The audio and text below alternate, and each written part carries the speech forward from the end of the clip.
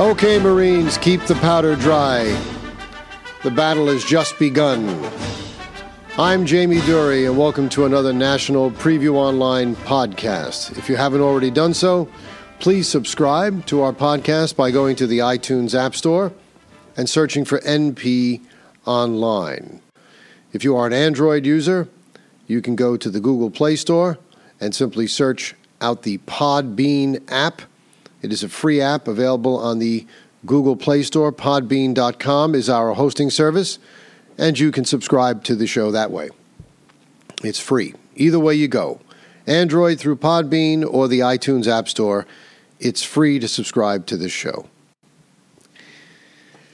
So, I wanted to do a podcast. I normally don't do one on Saturdays. I do it occasionally, but not every Saturday. But I wanted to do it today because I understand that many of you out there are upset and distraught just as much as my wife is, because the media, the complicit, increasingly leftist, Marxist, communist media, has proclaimed Joe Biden the winner. But let me point something out to you. The media in this country does not proclaim winners and losers in elections. They simply make projections. That's what they're projecting. And they're using the awesome power of the media, just as authors use the awesome power of the printed word. Have you ever noticed that people tend to believe something simply because they see it in print? It has no greater validity because it's in print, as if someone spoke it to you over the counter at the luncheonette. But people buy into it. The same principle is involved here. Everyone is aghast because the media has proclaimed Joe Biden the winner. For those of you who are a little younger, I might point out that 20 years ago, in the year 2000, the media also proclaimed a man named Al Gore to be president. But if you have a memory like mine, you also know that you have no recollection of any Al Gore having been president of the United States. That was reversed by the courts. And there are a host of issues here that do not bode well for the Biden campaign. And I know you think it's an uphill battle because the media seems to have a great many things on its side. But that doesn't mean that the die has been cast. I think quite to the contrary. You're going to find that the president has a lot more up his sleeve and a lot more going for them than anyone is giving him credit for. So let's go over a few things. Now, the mainstream media is telling you there's no evidence of fraud, no evidence of fraud, no evidence of fraud, and then if you bring up an issue of fraud, they say there's no evidence of massive fraud on any meaningful scale. So let's go over a few of these things. First of all, I'd like you to know breaking news.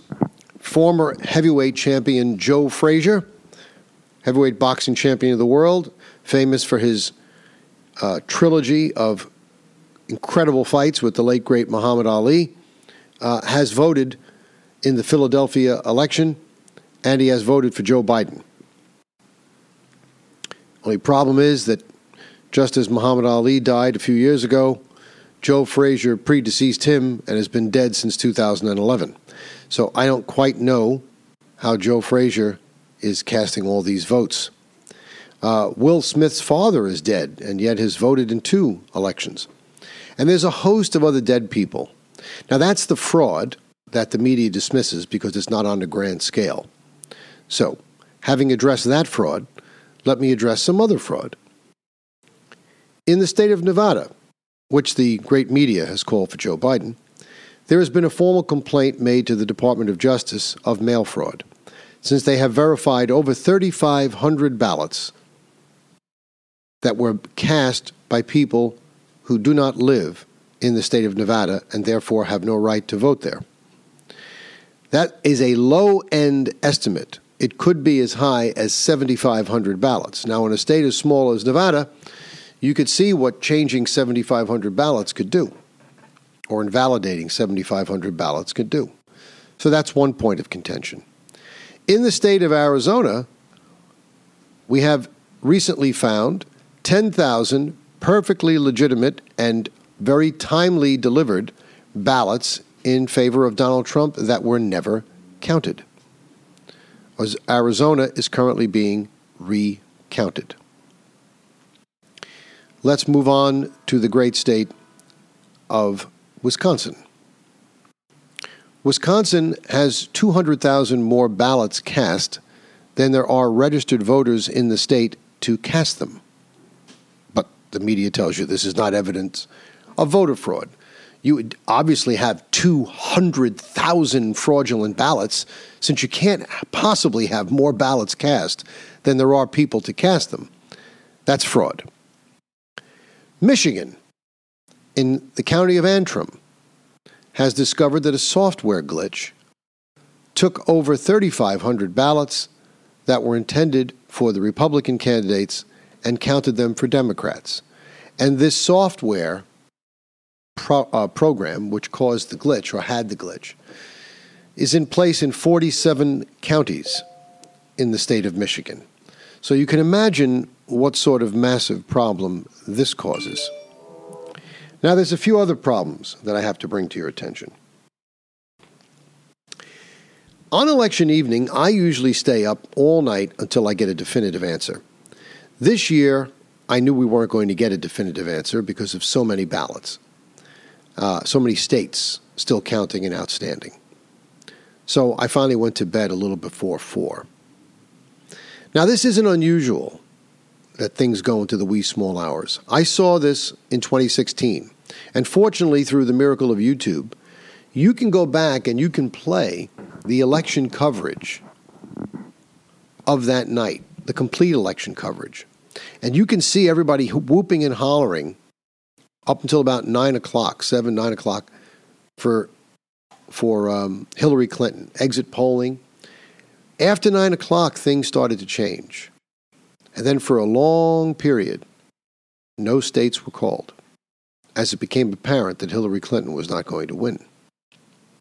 Now, why weren't states being called? Because when these things happen, and they always happen in democratically controlled states. You know, it didn't happen in Ohio. Trump won that running away. But it happened in Florida. Happened in Wisconsin, PA, Michigan. They were waiting. Because they were looking for votes. Votes that they have stored someplace, already ready for such an emergency. But they never really thought that Donald Trump was going to win. So they bought into their own bullshit. And because of that, they didn't have a sufficient number of ballots and they didn't have time to do it. And so Trump won. And they vowed then it would never happen again. So they launched an unending assault on this man, never allowing him the dignity of his victory, never allowing him to enjoy his victory, though I think he enjoyed it anyway. Going after him with falsehoods, using the weaponizing government agencies against this man, weaponizing those agencies against his campaign.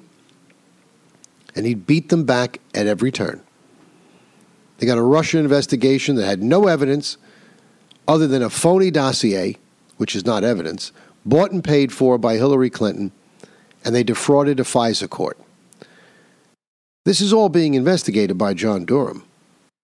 So why do the Democrats want to engage in fraud in this election? Look what's at stake. If Donald Trump is not returned to the White House, there's going to be a new attorney general come January 20th. And those Durham investigations will cease. And none of these people will ever be held accountable for the great crime they perpetrated on this country. So, moving forward to the present day, the same thing happened this election eve. Donald Trump was creeping up. He had just taken Florida. Notice they never allowed him to get ahead. He had taken Florida handily. He won Florida by almost 400,000 votes. Florida hasn't been decided by a margin like that since God knows how long. There was no blue wave, like the pollsters predicted. Instead, the Republicans gained seats in the House, and they held on to the Senate. They lost one seat. At the local level, governors, state representatives, even in New York, a liberal state like New York, the margin of victory in New York City was very low. Usually a Democrat wins New York City by 400,000. They lost 200,000 votes. The race in New York was a lot more competitive than people ever expected. So in the In addition to this, the minority vote. And how many times have we heard if you get above a certain percentage of the minority vote, you're in? Donald Trump got a greater percentage of the black vote, of the Latino vote, of non-white voters than any Republican has gotten in over 60 years.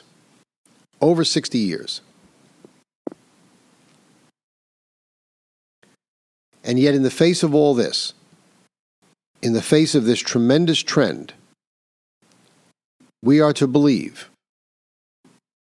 that Donald Trump didn't win re-election, but everyone else did. That's what we're supposed to believe. Do you believe it? I don't.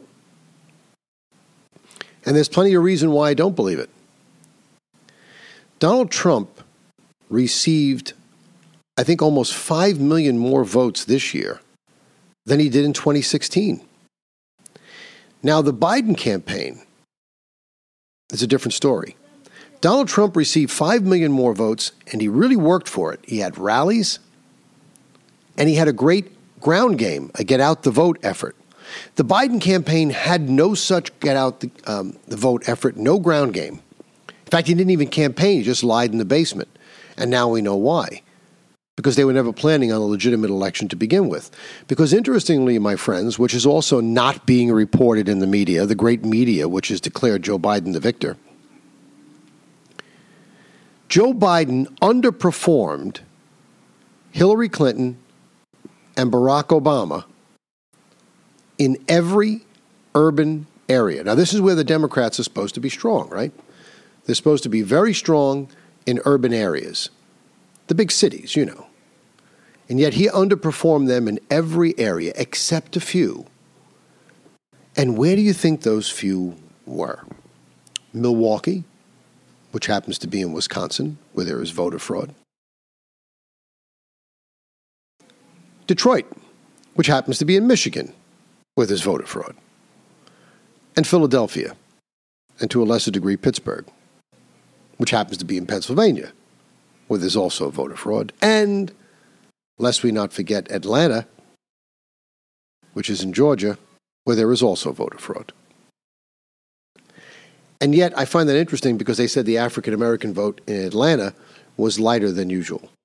So, Joe Biden underperforms in urban areas throughout the entire rest of the country, including liberal Big Apple, New York, where he performed piss poorly compared to other Democratic presidential candidates. But miraculously, with no get-out-the-vote effort, he gets it together from Milwaukee, Detroit, Philadelphia, and Atlanta. Now, if you believe that, like I've said before, I've got oceanfront property in Arizona to sell you and a few bridges as well.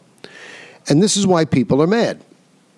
People are mad because you've got the mayor of Philadelphia, who's got no business saying anything, coming out and saying how democracy is won and our founding fathers would be proud. I think our founding fathers would be rolling over in their graves right now. And this is one of the reasons why I wanted to do this podcast today, because I know that a lot of you out there are seething. You've been seething these past 4 years over what they've done to this man who didn't deserve any of it. And not for nothing, aside from tweeting and maybe being a little gruff sometimes, what has Donald Trump done that's so bad? This talk about separating children from their parents at the border, we all now know those were file films from the Obama years. Those cages were built during the Obama years. And I've got news for you. Most of these children that came with their parents didn't come with their parents. These are makeshift families.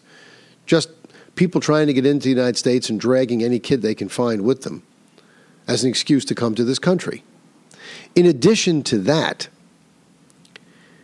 even in this country, if you, an American citizen, were arrested and you had your children with you, they would be taken from you.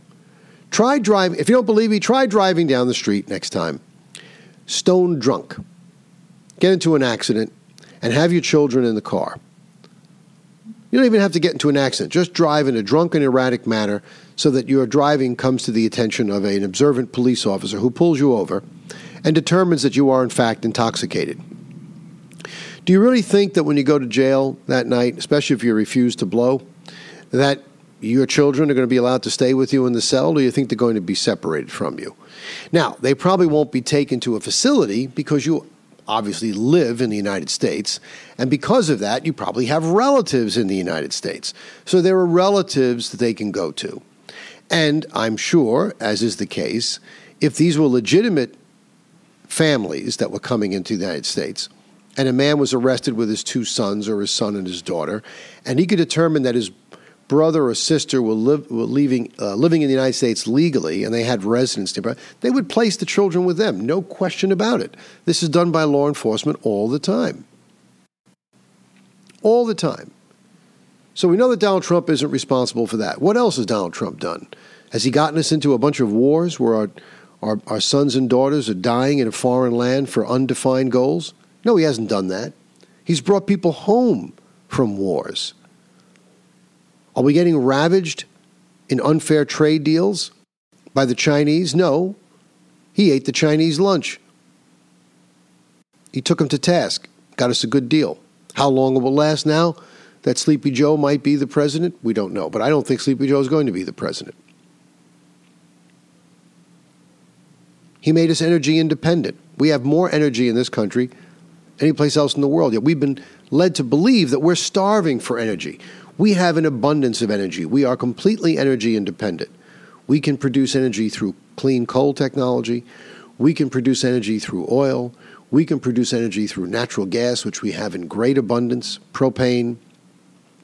And if it weren't for environmentalists who are insane, we could produce clean energy through nuclear energy. Because all these people that are running around with electric cars that think it's clean, it's not. The environmental impact of those batteries is unbelievable. The disposal costs, the lead. Everybody complains about SUVs and accidents. Do you have any idea how much a Tesla SUV weighs? 6,500 pounds, because there's a 1-ton battery inside that baby. And how do you think you charge that thing up? You charge it up with electricity made in a plant that's powered by fossil fuel. So you're not going to get a power plant made by a wind vane or solar panels because the technology isn't there yet. So this is a pipe dream. We could do clean technology with nuclear. Nobody wanted it. Even Jimmy Carter, who was wrong on just about everything else, was right about that. And speaking of Jimmy Carter, it was Jimmy Carter who headed a bipartisan commission along with James Baker to study mail-in voting. And he determined without equivocation that mail-in voting was wrought with the risk of fraud and coercion and should not be engaged in. And this whole idea of mail-in voting is a crock of shit. All these people out there saying, oh, I have to mail-in vote, I can't go early, I could get sick. And these same people are going to the stores, shopping, standing on the 2 stupid little footprints, 6 feet apart, and they wear their mask and they do all their nonsense. Doesn't stop them from going to the store. Doesn't stop them from going anywhere that the government hasn't shut down. But they can't go out and vote. They can go into a store and they can grab a jar of pickles off the shelf that probably a dozen or more people have picked up in the last 30 minutes and put back. But they can't take a paper ballot that nobody's touched before, that they're going to dispose of in 3 seconds. That they can't do. There's just an opportunity for fraud. Now, Donald Trump was well aware of this. I'm sure he's got everything lined up. And Donald Trump is going to go to court. And let me tell you what the future holds. I think Donald Trump is going to prevail. He's prevailed at every turn against these people just when they think they've got him. Every day they predicted the end of Donald Trump, and they're predicting it again today. It's no different than when they said he was dead in the water after the first debate. It's no different than when he said he was dead in the water after the last debate. It's no different than when they said he would never win, that the race was over, like that idiot on the 5 used to say, Bennett. Oh, it's over. I've seen a lot of them. No place for Trump to go, but he won. They said he was finished. He would never be inaugurated. Once he was inaugurated, they said the Russia hoax would get him. After the Russia hoax, the impeachment of the Ukrainian phone call was going to get him. And then COVID was going to kill him. He was out of the hospital in 3 days. This guy doesn't quit, and he's not going away. So I'm here today to tell you to keep calm because there's a lot to look forward to. One, I think Trump is going to prevail. Even if he doesn't, I can tell you right now who's the most likely nominee for the Republican Party in 2024. Want to take a guess? It's going to be Donald Trump. There's nobody else in the Republican Party that has his kind of following or his kind of power. And the Republicans have a great advantage, or I should say Trump will have a great advantage, thanks to the laziness of his predecessor, Barack Hussein O. Barack Obama left 165 vacancies on the circuit courts in the federal system. Those are the appellate courts. If for some reason Donald Trump is not successful in winning this election through the courts, Donald Trump is going to go through the federal courts in advance of his 2024 run, and he's going to make sure that all these laws and all these things that allow these states to do this sort of chicanery that they're engaged in now becomes impossible in 2024. And if he doesn't get a favorable decision from a typical three-judge panel in the appellate circuit, he will ask for what is known as an en banc hearing. See, the appellate courts are actually bigger than the Supreme Court because the full appellate court doesn't hear every case. The appellate courts hear a lot more cases than the U.S. Supreme Court. The U.S. Supreme Court only hears about 100 cases a year because they have far-reaching implications and they clear a lot of other cases when they hear a case. But appellate courts do a lot more work. A lot of cases are appealed to the appellate court. In fact, everyone has an absolute right to appeal to the appellate court, any court that's rendered a district court decision. So there are thousands of cases. So because of that, the full circuit may have 14 or 13, whatever it is, an odd number of judges, 15 judges. When you appeal a case, there's too much workload. They can't give it to the whole court. They give it to a three-judge panel. Now, if they get 2 out of the 3 judges aren't favorable to you, you've lost. But your recourse then is not simply to go to the Supreme Court, which you can do. If you think the larger court would render a different decision, you request an en banc hearing, which is a hearing before the full circuit court. So he has a lot of ways to go, and Donald Trump put 165 of those circuit court judges up there, plus 3 judges on the Supreme Court. So he'll lay very good groundwork for 2024, but I don't think it's going to come to that. I think he's going to lay that groundwork anyway for the benefit of whoever the next nominee is, but I think he's going to win. But ladies and gentlemen, this is why I wanted to do this podcast today, because this is the type of thing that becomes very dangerous. Thomas Jefferson once lamented, "I pray that we never go more than 20 years in this country without a rebellion," because he knew what government was like. He knew the dangers of the power of an awful centralized government, which is why they did such a great job decentralizing it. When you push people to the brink, people were fed up. They were fed up with the system. They were fed up with the old boys network. They were fed up with the corruption in the swamp in Washington, and they sent Trump there to drain it. And they did everything they could to stop him from doing it, but he made great inroads. And they're afraid of him because they can't control him. The bankers can't control him. Nobody can control him because he worked for the people. And so they're trying to get rid of him. They're trying to get rid of him in the worst way to save their own skin. And people wanted him there. People came out and they voted for Trump. They voted for him in droves. And now they're seeing their votes robbed and canceled out by fraudulent, dead ex-heavyweight champions that are voting, as well as a host of dead other people. People that never existed, people that have moved out of state, computers. They're seeing it before their very eyes. And the media is telling you didn't see it. You're not seeing that. But you are seeing it. And when people are pushed to that point and they get frustrated, they become dangerous. This is how revolutions are started. People try and be law-abiding. They try and go by the courts. And most people, when they think they've lost, but they've lost legitimately, and were given a fair shake from the courts, or from whatever the final arbiter is of a particular plight, they accept it. But when people know they've been cheated, they can't accept it. And that's how revolutions begin.